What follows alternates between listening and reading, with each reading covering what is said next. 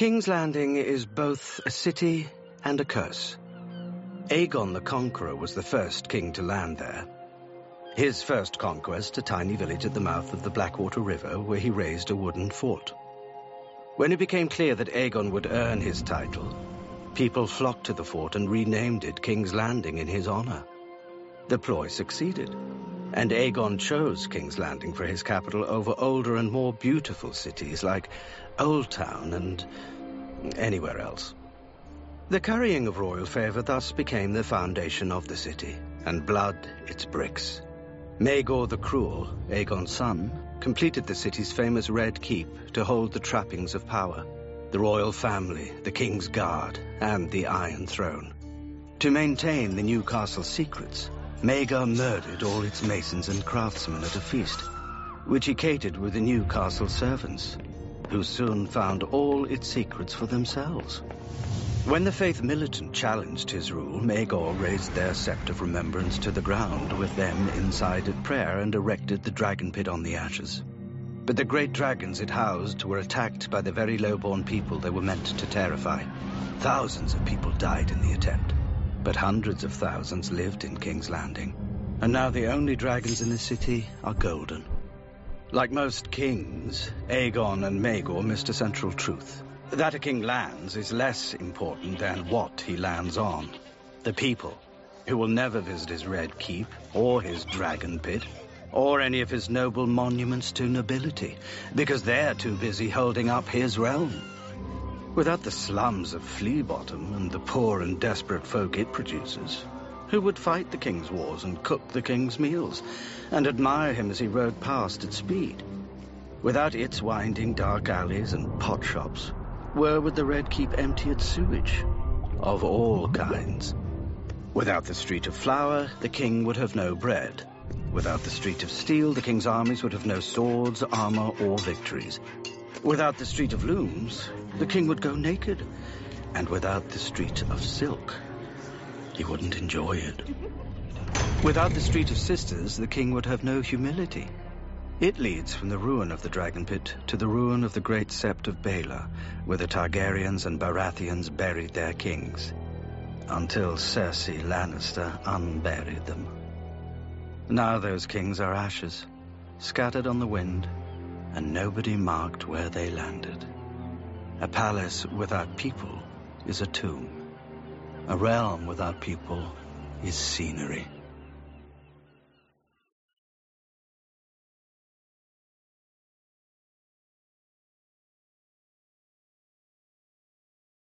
It should not be hard to recruit lords into a war against an enemy known as the Mad King. We can even understand the lords who chose to honor their oaths and fight for him. But the Krakens of House Greyjoy set out Robert's rebellion on Pike with their tentacles up their arse. My father Quellon was old, and sitting is what old people do best. Well, second best. He would have sat out the whole war, if not for my brother and me. We convinced him that nobody would fear the walls of the sea if we curled up by our fires while others feasted on the spoils of the Mad King. So the old man creaked into his rusty armor and set sail for the Reach, only to be routed by Tyrell longboats. When my father sadly fell in battle, my older brother Balon beat a tactical retreat to his own inheritance as the new lord of the Iron Islands. I'd rather die in the Reach than live on the Iron Islands. The roses are prettier to pluck. But my brother was getting old and felt that longing to sit. And the sea stone chair was as good a place as any. Within a few years, he realized that sitting is only fun if everyone else has to stand. He had the priest reforge. No, that's not right. They picked up sticks on the beach, wove them into a new ancient driftwood crown, and declared Balon the king of the Iron Islands. Unfortunately for my brother, the other king in Westeros, Robert Baratheon, was famously bad at sharing, and his father by law and warden of the West, Tywin Lannister, had a mighty fleet at Lannisport within striking distance of the Iron Islands. Yes, you were very clever, and how brave, burning our ships at anchor in the night. they would have burned the same in daylight. Iron's a lazy beast. You didn't rouse until long after I set fire to your proud mane. I planned it all, you know. My first torch took your father's flagship. If it makes you feel better, we didn't loot it. Out of respect. And time. I don't think I ever saw Robert happier than the day he heard about the Greyjoy Rebellion. He'd been king for a handful of years, and many handfuls of other things, and it was clear to him and everyone else how ill-suited he was to rule. But battle he could do. Unfortunately, by the time we raised our army, we seemed to be winning the war. Balon's eldest son, your nephew, died trying to storm Seagard, and his men were thrown back into the arms of their drowned god. If we wanted battle, we'd have to hurry north before the Ironborn put down their own rebellion. And we would have, if I'd had my way. Rebelling was a stupid idea. Never stopped your people before. Before Balon put those sticks on his head, I told him that if he wanted to rule the Iron Islands, all he had to do was give King Robert a tour of them. Why waste our forces fighting a war we couldn't win for a place our enemy wouldn't want? With the Iron Fleet, we could reef not just Westeros, but the rich lands beyond the Sunset Sea. But my brother was too attached to that Seastone chair. He commanded me to sail the Iron Fleet against Robert's navy before we could ferry his army to Pike. A navy commanded by Robert's younger brother, Stannis, most known for sitting in a besieged castle eating dogs and horses. Remind me, how did you fare against a man who'd never commanded ships in battle? Nearly too well. Stannis smashed your Iron Fleet at Fair Isle. After I sailed it into a strait, where our numbers and the size of our ships would work against us. It took some doing to convince my men to rush into such an obvious trap. Stannis was not a subtle man. You would rather claim treason than defeat. Victory would have only delayed it. We couldn't hold off Robert's forces forever, but we could waste enough Ironborn that we wouldn't even fill our own islands after the war. I made sure the Silence escaped. That was enough for me. That, and watching your army smash my brother's castle soon afterwards. Why didn't you just abandon him after Fair Isle? Why risk your precious life fighting for him at Pike? I wanted to kill the best knights in Westeros. You failed. So did you. I expected pursuit when I fled Pike on the Silence. But I suppose you were too busy not punishing my brother to not punish the man who burned your father's fleet.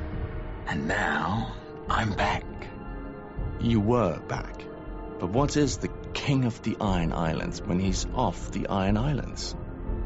I'll never see those shit-stained rocks again. But I'm getting old, and I find myself wanting to sit down, as my father and brother did in their time. They just chose the wrong chair.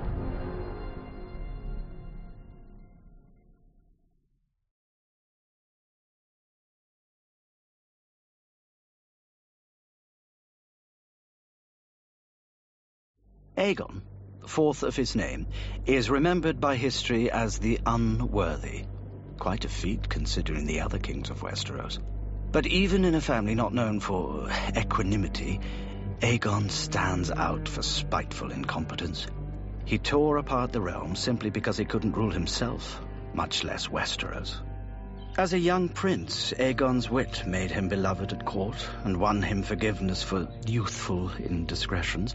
But the cold steel of the Iron Throne didn't temper his passions.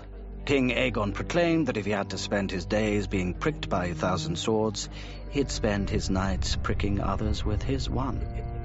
Lords sent their daughters from court so they would not catch the king's eye, whilst other lords summoned their daughters to court, so they would. The only woman in whom he took no pleasure was his sister and wife, Naerys, even after she gave him a son and heir, Daeron. Perhaps Aegon was jealous of her supposed love for his brother, the legendary hero Prince Aemon, the Dragon Knight. Aegon was most certainly jealous of him, not of his bravery or honor, but how young maidens swooned and old whores cried at the songs about him. But most likely Aegon disregarded his wife and son because he chafed at restraints of any kind. be they the bonds of marriage, or patrimony, or even reason. When Prince Daeron objected to his father's foolish plan to invade Dorne, Aegon incited a lick-spittle lord to accuse the queen of adultery with Aemon, making Daeron illegitimate. Prince Aemon defended the queen's honor in trial by combat. But while the lord's claim publicly died with him, no sword can kill a rumor. Out of spite and pique, Aegon had seeded out into his own heir's claim to the throne, which bore bitter fruit with the birth of another son, the bastard Daemon Waters, by the king's own cousin. Raised in the Red Keep on account of his mother's royal blood, Daemon grew tall and powerful, and excelled at all the martial skills that men wrongly value in leaders.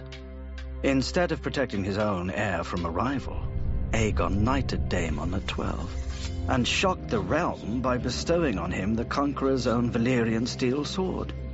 He even let the boy renounce his common bastard's name and take the Targaryen sword's name for his own, becoming Daemon Blackfire.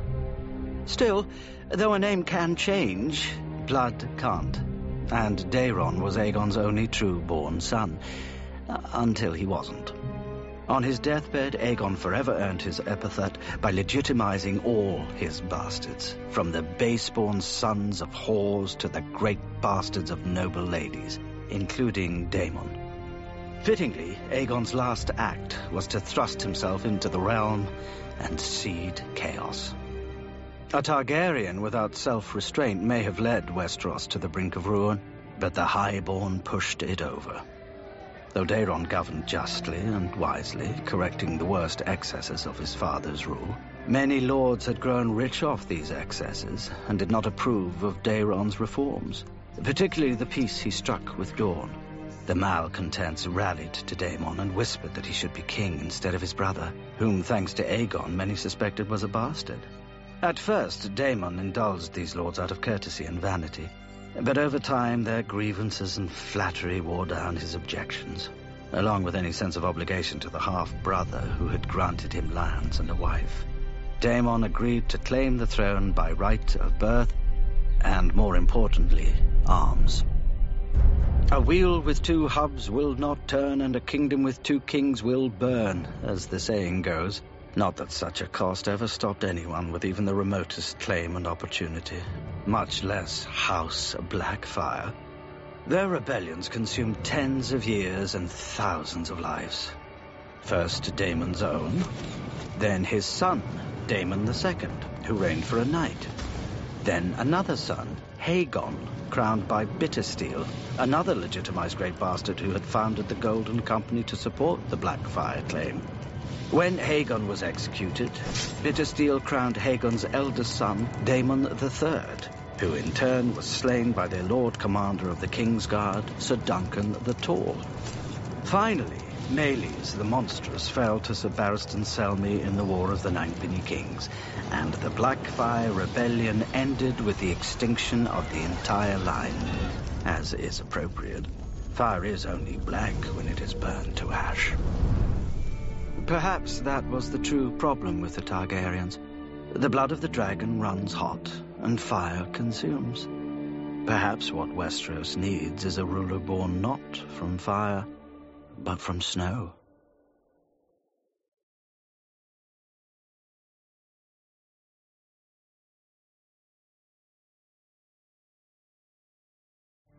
For thousands of years, when my people looked south, they saw only a wall of ice where lonely crows perched.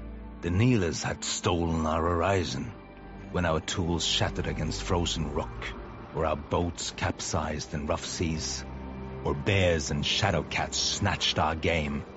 We cursed the soft men of the green lands beyond the wall. We cursed, and we envied.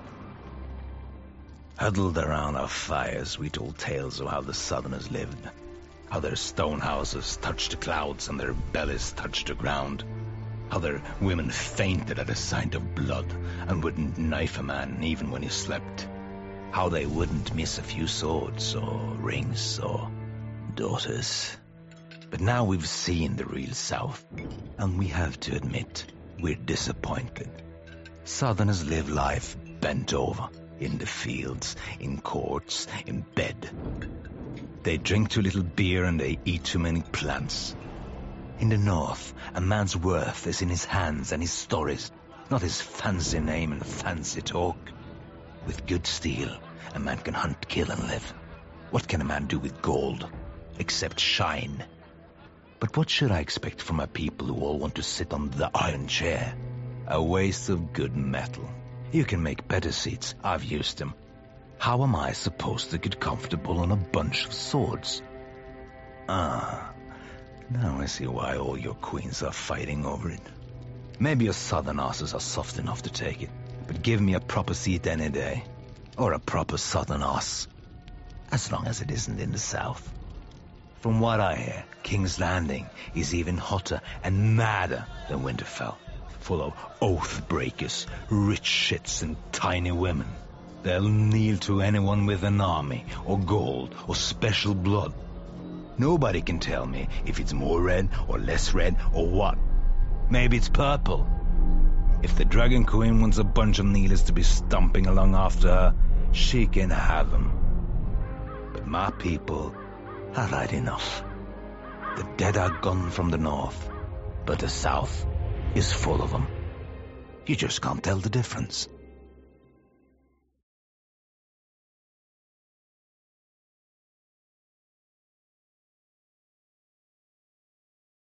The coin of Aerys, second of his name, had landed on madness. But half the coins of the Targaryens had landed so. Yet only Aerys would be known as the Mad King, thanks in no small part to the defiance of Duskendale. Duskendale was the greatest port on Blackwater Bay until Aegon built King's Landing. As the capital grew richer and more prosperous, it sucked ships and gold away from Duskendale. To halt its long decline, the Lord of Duskendale, Sir Dennis Darklyn, petitioned King Aerys for a royal charter that would allow him to levy his own port fees and taxes, which would obviously be lower than in King's Landing. The Hand of the King, Tywin Lannister, refused. But, knowing of the tension between the Hand and its king, Sir Dennis invited the king to Duskendale to evaluate his petition himself rather than deferring to his Hand. When Tywin admonished the king to refuse, as any sensible adviser would, a petulant and bristling Aerys instead accepted, traveling to Duskendale with a small retinue and only one of his Kingsguard. As soon as Aerys stepped within the city, Sir Dennis seized him, killing the Kingsguard and the few others who dared defend their king. Aerys was hauled to the dungeons to have his beard pulled, and have other petty cruelties inflicted on his royal person. Lord Tywin immediately raised an army and marched on Duskendale, but Sir Dennis threatened to kill the king at the first signs of an assault. If Sir Dennis hoped to force Tywin to offer terms, he didn't know Lord Tywin, who refused to even parley until Sir Dennis released the king and surrendered. The royal army surrounded the city, and the royal navy blockaded it. Sir Dennis had clearly not anticipated such obstinacy, nor that the king's Hand would be in no rush to save the maddening king, when, as Lord Tywin himself pointed out, the realm had a better option in the king's much more stable son, Prince Rhaegar. After 6 months, Lord Tywin's patience was at an end. Or at least, none could claim he acted recklessly if he now stormed the city and Sir Dennis killed the king. But the dutiful and honorable Sir Barristan the Bold volunteered to infiltrate the city and rescue his king single-handedly, as befit his Kingsguard oath. Tywin couldn't refuse such valor, publicly, and so begrudged Sir Barristan one night. Then he would storm the city and put every man, woman, and child to the sword. With only his hands, Sir Barristan climbed the city walls in the dark of night and snuck through the city disguised as a beggar, evading patrols and suspicious townspeople. When he reached the walls of the city keep, the Dun Fort, he scaled those by hand as well, even dispatching the wall guard before he could sound an alarm. With incredible bravery and luck, Sir Barristan made his way to the dungeons and freed his king. Then Sir Barristan's luck ran out. A cry went up through the castle. Someone had discovered the king was gone. With horns and trumpets blaring an alarm, Sir Barristan cut their way to the stables, avenging his slain Kingsguard brother, but taking an arrow to his chest. Slipping through the castle gate just as it closed, the wounded Sir Barristan and Ares rode through the roused town, racing for the city walls and beyond it the safety of the royal army. Lord Tywin's archers raced forward to clear the walls of defenders, and Sir Barristan the Bold earned immortality by delivering King Ares to the waiting, if not welcoming, arms of his hand. Without his hostage, Sir Dennis surrendered and begged mercy from the same king he'd imprisoned. Most men would have had none. Ares had less. He commanded Sir Dennis to be executed along with any man, woman, or child who bore his family name, and anyone who once had. As for Sir Dennis's foreign wife, who had urged his defiance, Ares commanded that her tongue and womanly parts be torn out, and she be burned alive. It was his first time passing such a sentence. It must have given him a taste for it. For the king rescued from Duskendale was not the same king who'd entered it. Many men would crack after 6 months in a dark cell, being mocked, prodded, and tweaked. Ares had arrived cracked. Now he was shattered. For years he would refuse to leave the Red Keep, encouraged no doubt by his worried advisors, since he also refused to allow any blades near his person, even to shave his beard, cut his hair, and trim his nails. He began to see enemies in every shadow, who vanished only when the fires burned.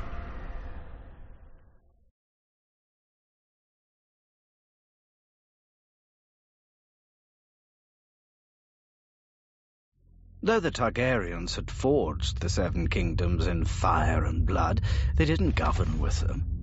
Until they did. Maegor, first of his name, defined council as confirmation and disagreement as treason. 3 Grand Maesters tried to avert disaster. Instead of taking their advice, Maegor took their heads. As a second son and exile, Maegor was never meant to rule.